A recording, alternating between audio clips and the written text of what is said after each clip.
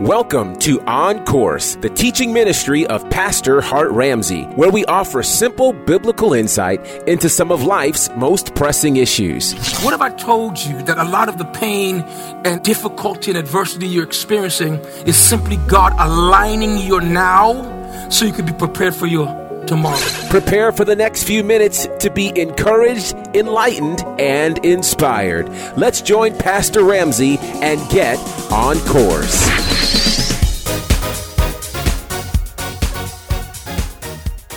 My brother told me the Bible contradicts itself, and so the Bible, when you read it, it tends to, it speaks from perspectives. You can look at a globe, and if you sit and look at the globe and it's turned to the continent of Africa, there's certain continents you won't see on the other side of the globe, but if you spin the globe, the perspective changes, and you can see different continents just from your perspective. Sometimes when you read the Bible, stories are told from different perspectives, and it seems to contradict, but if one person is seeing it from this side, the other person has seen it from that side, the spirit of truth cannot make them lie. So they can only say what they see. You got it? And so you have to take things together to see what the Bible is meaning. And so I got up to do this offering, and it was a very interesting thing, dealing with the topic of giving. Many people in this church, in churches like this, they don't give. They stop giving. 3%, 3 to 30% of people in church give. And I know you already took the offering so that you can be at ease. We're not taking another one. You just exhaled. You're like, oh, God. Let me ask you a question. How many of you have ever been in a church that played money games? How many of you ever seen money games in church? Have you ever read about it? Now, let me ask you a question. You don't have to hurt my feelings. I mean, I'll be good if I don't care what you say, tell the truth. Have we ever played money games with you? Huh? Let me tell you why. Because there is a system in the Lord that works, whether you work it or not, it works. And the biggest problem that you've been experiencing is that you think that money is stopping you from doing what you're supposed to do. And so I'm going to start this lesson, and I'm going somewhere with this. My goal today is to talk to you about transition. So far in the series, I've said a lot of things to you. Transition is about your going out. It's about going from one place to the next. But here's what I want to put in your heart, and I want this to help you. Remember, I mentioned to you that there are three things I need to be concerned about in transition. Number one, when I'm transitioning, I need to be able to surrender to God. What it means is I need to be able to say to God, God, I'm not in control. Your kingdom comes first. And so whatever you want me to do, I'm going to do that. If you're transitioning in any way and you're not able to say to God, your kingdom comes first, you're going to find yourself in a world of hurt. You have to relinquish it to God. You have to trust God and say your kingdom, everybody say your kingdom comes first. So in my transition, I surrender to God. But number two, I have to seek the wisdom of God because I have options, and every option is not created equally. I have to know which door is mine. And so I have to ask God, God, give me wisdom. In James chapter 1 and verse 5, the Bible says, speaking to a group of people who were experiencing the worst of times, they were involved in a thing called the diaspora. Diaspora means that they were scattered throughout the earth, the Jews were. And James is writing to them, and he's telling them in verse 5, if any man lacks wisdom, let him ask of God. If you don't know what to do, just ask God. He will give to you, he will respond to you without fault finding. He won't ask you mean you don't know? No, God's going to respond to you without finding fault. And then, so number one, I surrender to God. Number two, I seek his wisdom. But number three, I have to submit to the Holy Spirit. I have to submit to the Holy Spirit. Now, you say, Pastor, that's the hardest part. It kind of is, and here's why. Because many people can't tell the difference between their own heart and the Holy Spirit's voice. So let me help you out. In Galatians chapter 5, the Bible says that the Spirit wars against the flesh so that I can't do what I want to do. So the entities involved in my decision-making, in my moving forward, is the Holy Spirit, my old nature, and me. My old nature is going to be pulling on me to do the thing that's comfortable, the thing that's natural, the thing that's visible. But the Holy Spirit is going to be pulling on me to obey God, to trust God, to move with God. And I'm in the middle having to choose one. Ready for this? It's going to blow your mind. 90% of the time, the thing the Holy Spirit tells you to do is not the thing you would have normally done.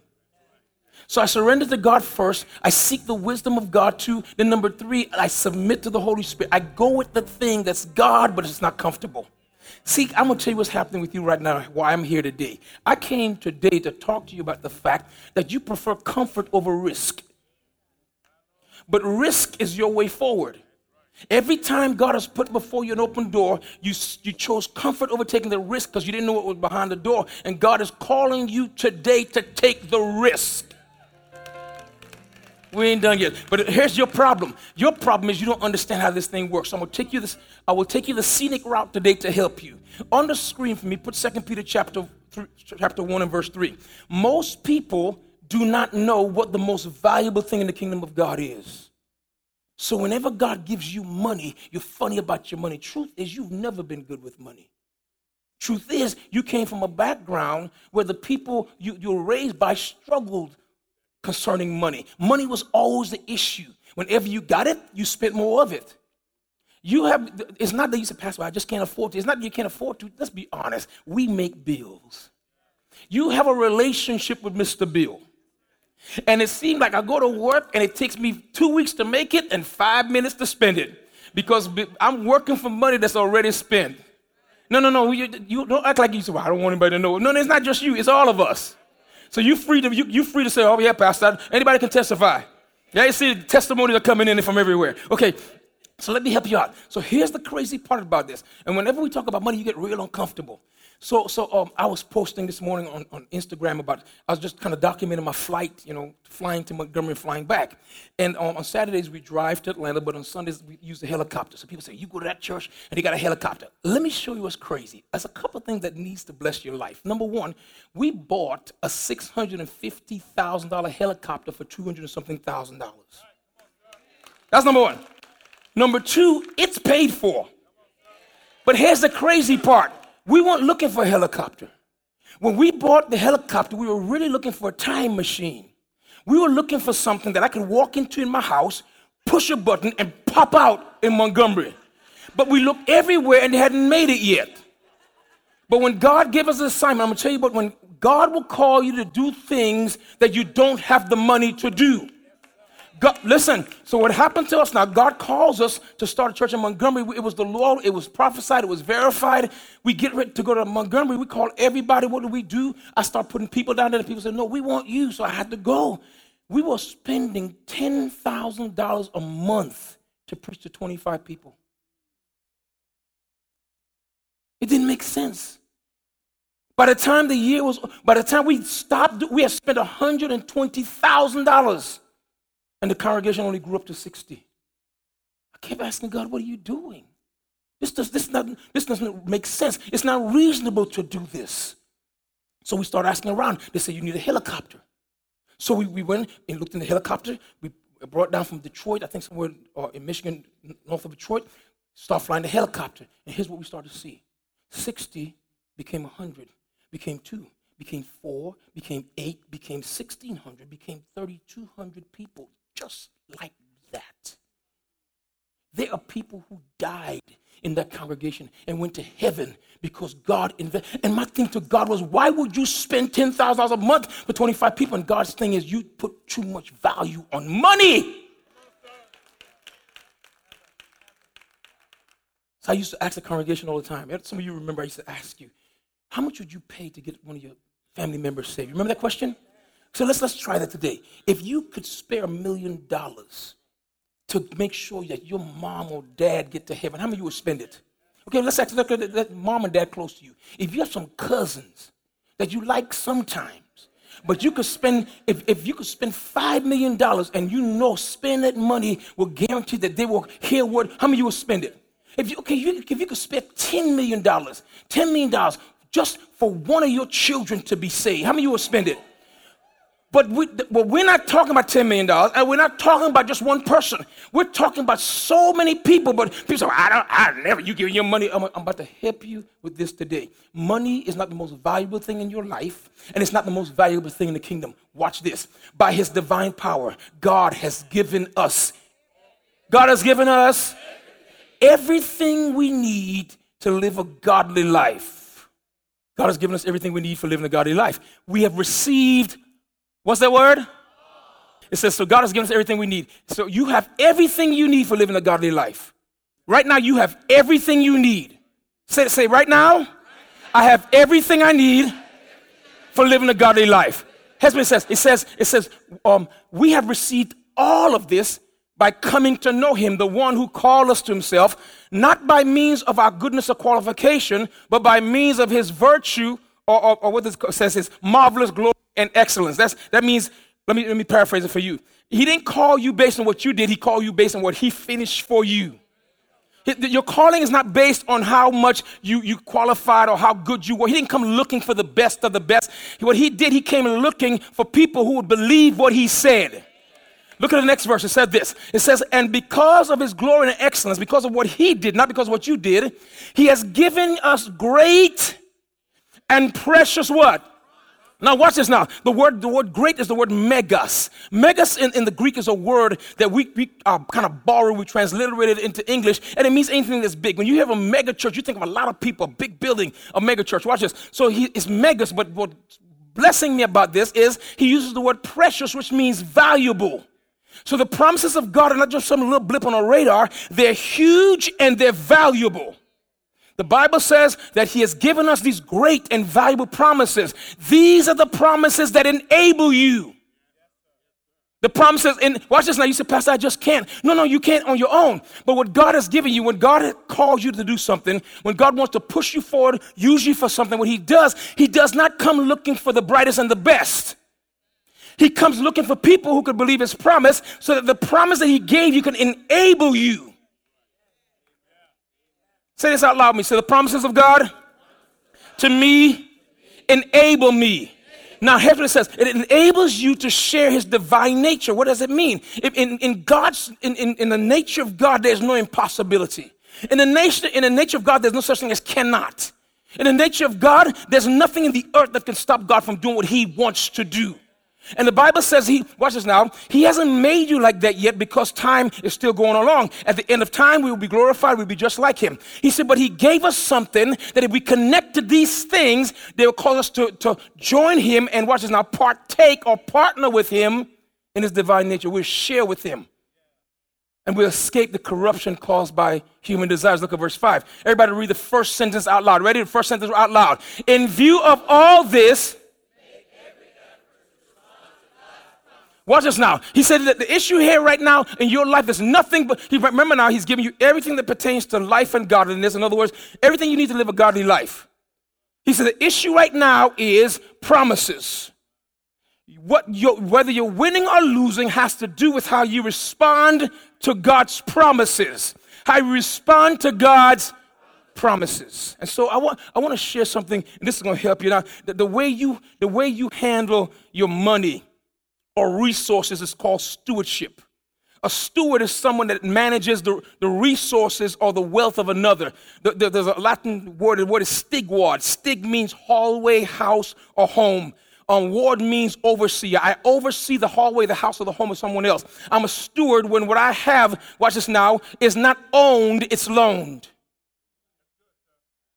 I'm a steward, and so what God does with us, watch this now, I'm going to show you how this works, and I'm going to tell you where you're messed up. We're messed up because we say, well, I just can't afford it, and the enemy has got you in a position where you can't move forward. You have visions and dreams that you can't fulfill. You know why? You don't have the money, and you never will. I'm going to tell you why. Because you treat money like it's God. Money is an excellent servant. It's a terrible God. I'm about to show you what I'm talking about. So here's the position you're in. The position you're in is that all you have belongs to God. And here's what God says. God said, I'm going to give you my stuff. Here's how God worked it out. God said, I'm going to give you my stuff. It's mine. He says, what I'm going to do is in the 100% I give you, 10% of it is important because 10% of it belongs to me. I'm sharing it with you. He says, what you do, you bring the 10% back to me, and when you give it to me, it activates the 90%. The problem is you're trying to function with 100%. You say, well, I can't afford to give God what's here because I got to do all this. Mr. Bill will never be paid if you keep using 100% because 10% of it is only designed for destruction. In the Old Testament, they literally threw it away. And God said, if you throw it away, you're saying the 90% is activated by your obedience to me. I'm going to say it again. So here's what happens to you. God gives you the 100%. And he says to you, I promise you, if you give me 10% of it, I'm going to activate the 90% of it. But you don't believe the promise of God. You're not responding to the promise of God. You're not acting like a steward. You're not acting like it's loaned. You're acting like it's owned. Stay tuned for more of today's teaching with Pastor Hart Ramsey.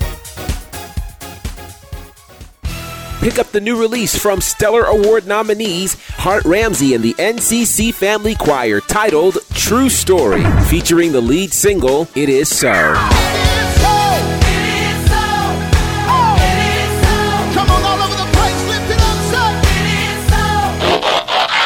Pick up the chart-topping release from Hart Ramsey and the NCC Family Choir titled True Story, in stores now and available at all digital outlets. Imagine being filled with a peace so deep that the world around you can't touch it. Pastor Hart Ramsey is on a mission to help believers understand what it means to have a healthy, prayer-based relationship with God. He's doing that through his brand new book titled Seeking Answers, Finding Rest Through Prayer. Prayer at first was a struggle because, it really takes faith to pray. You have to trust that God is like a person. He's a real person, and that he's the one that invented the concept of prayer. In this book, you'll learn how to ensure your relationship with God is based on a new and improved covenant, which dangerous prayer habits to avoid, and what to do when prayer doesn't yield the answers you want. It's time to trust God enough to make your prayer life truly about Him. Yes. Pick up your copy of Seeking Answers, Finding Rest Through Prayer from Hart Ramsey, available now at Amazon, iTunes, and wherever books are sold. Now let's get back to today's teaching with Pastor Hart Ramsey. Wait, we ain't done. So I want to share this with you. It's going to help you. As a result of this, we're struggling. So when I was a kid, I told a story years ago, I got to help you out with this. So as a kid, I grew up in the Virgin Islands. I love the islands. Give me a minute.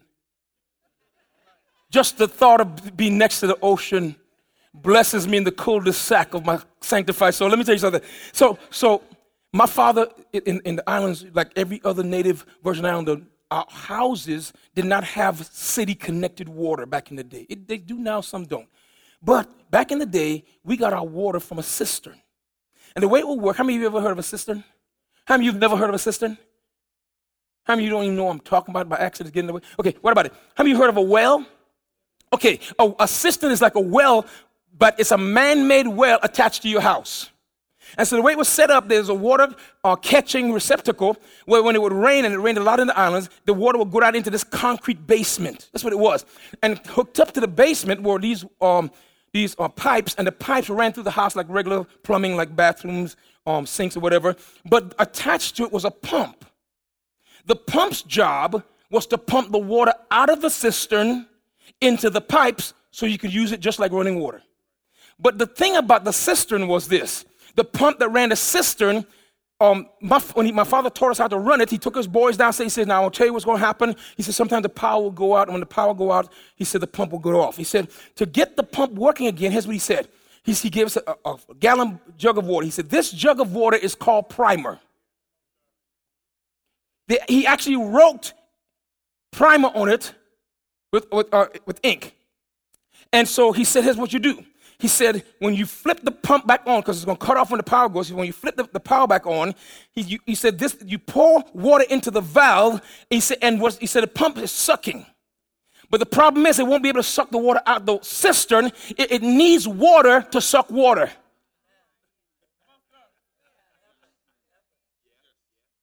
So what we would do is when Dad wasn't home, he'll call and say, hey, the power went out. I need you to go prime the pump. Every one of his boys knew to go downstairs, flip the switch, get the primer, and pour it in, the pump goes, boom, and it comes on, water comes running through the house. And then, here's the last thing. You go and you refill the primer bottle so that anybody that comes to prime the pump will have something to, watch this now. So a man, here's a narrative I want to tell you. A man has walked through the desert for days. He's walked 3 days, no water. He's parched, he's thirsty, and he comes upon a pump in the desert. And he comes up to it, and there's a sign that says, this water, pointing to the receptacle of water, is for priming this pump. The pump works. If you prime the pump, it will pull water from the cistern. But the man had walked for 3 days. And he walked and he looked at this gallon of water. He goes, you know what? I ain't trying to prime no pump. I need water now. And there's a little voice that said, but you got to prime the pump if you want water for days. And he's like, it'd be good to have water for days, but I need water now. So you know what he does? He opens the bottle, turns the jug up to his head and drinks it all. And he sits and lays up next to the pump and goes, oh man, thank you, God. I knew you'd come through for me. 24 hours later, he's thirsty again. Problem is, he drunk the primer. Now he started prophesying to the pump. I command you in Jesus. And the pump ain't studying him, because no matter how much you talk to the pump needs to be primed. About to help you. Every time God put money in your hand, every time God give you a little bit of extra change, instead of priming the pump, listen, what's in the well, what's in the cistern are the promises of God. Great and valuable promises. Promises that exceed your capability. Promises that enable you. Promises that strengthen you. Promises that cause you to share in God's nature. But you know what you do? You don't marry money to destiny. You think they're two separate things. So you keep, every time God gives you seed for harvest, you eat it like it's bread. The Bible said God gives seed to the sower and bread to the eater. Here's the crazy thing. If you are a sower, God will give you seed to sow and bread to eat. But if you're just an eater, God will only give you bread. He'll never give you seed. I'm helping you. Now, let me show you this. So here's the thing. So based on 2 Peter chapter 1, verses 3 through where we're at 5, the promises of God are the most valuable resources that we as stewards have, the promises of God. And now watch this. God has promises in every area. There's 7,000 of them.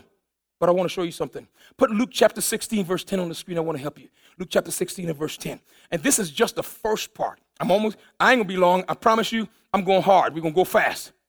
Here's what it says. If you're faithful in little things, you'll be faithful in large ones.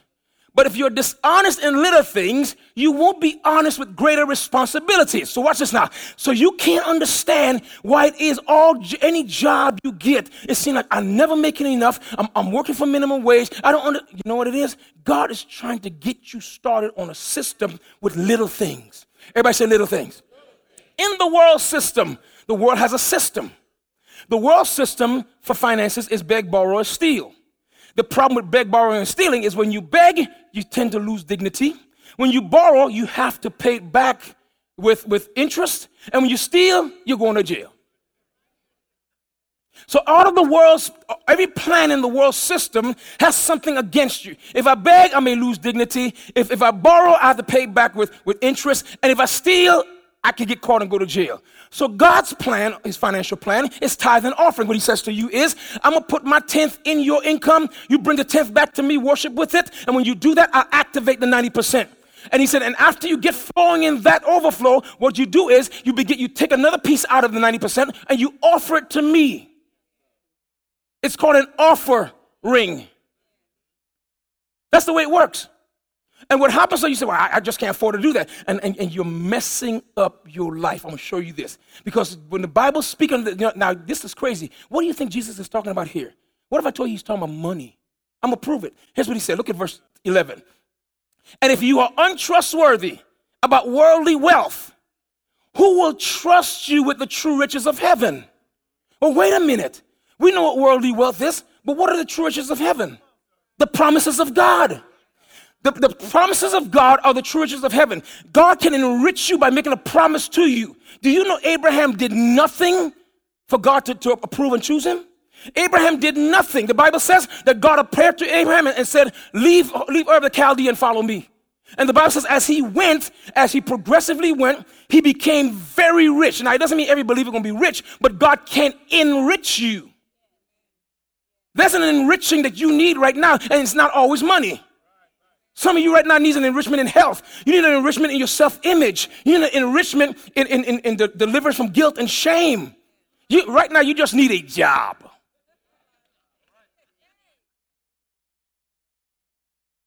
I'm going to show you something.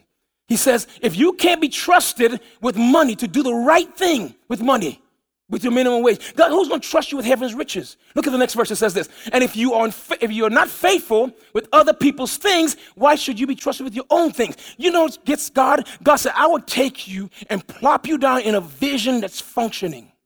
Why? I want to show you how vision works. You get in there, you try to tell people how to do stuff that you don't know how to do. God said, I can't trust you to be in another person's vision. How can I give you your own? If the whole thing is about sowing, the whole thing is about promises, the whole thing is about God ordering your life. How many of you with me? I'm going as fast as I can without letting my accent get in the way. Y'all work with me. Look at the next verse. And then Jesus culminates by saying, no man can serve two masters. Finish the verse with me. For you will hate one and love the other. You will be devoted to one and despise the other. You cannot.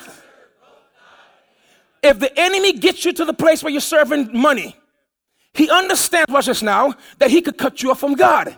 Because once you're serving money, your boss can tell you, I need you to work Sunday and Wednesday.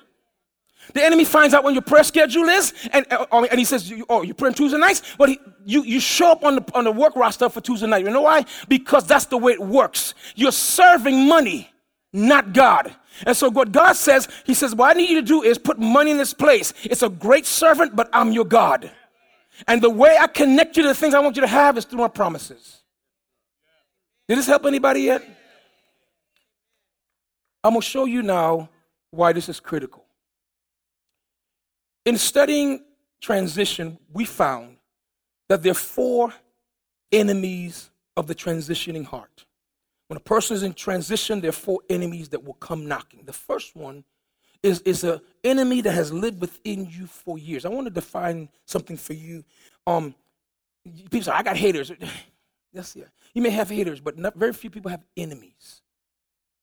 An enemy is one that seeks to harm, resist, or block you from making progress in the thing that you're trying to accomplish. If you're not trying to accomplish anything, if you're just sitting back and chilling and just living your life, you may have haters, but you don't have enemies. A hater is just a person that don't like you for whatever reason, but an enemy blocks you.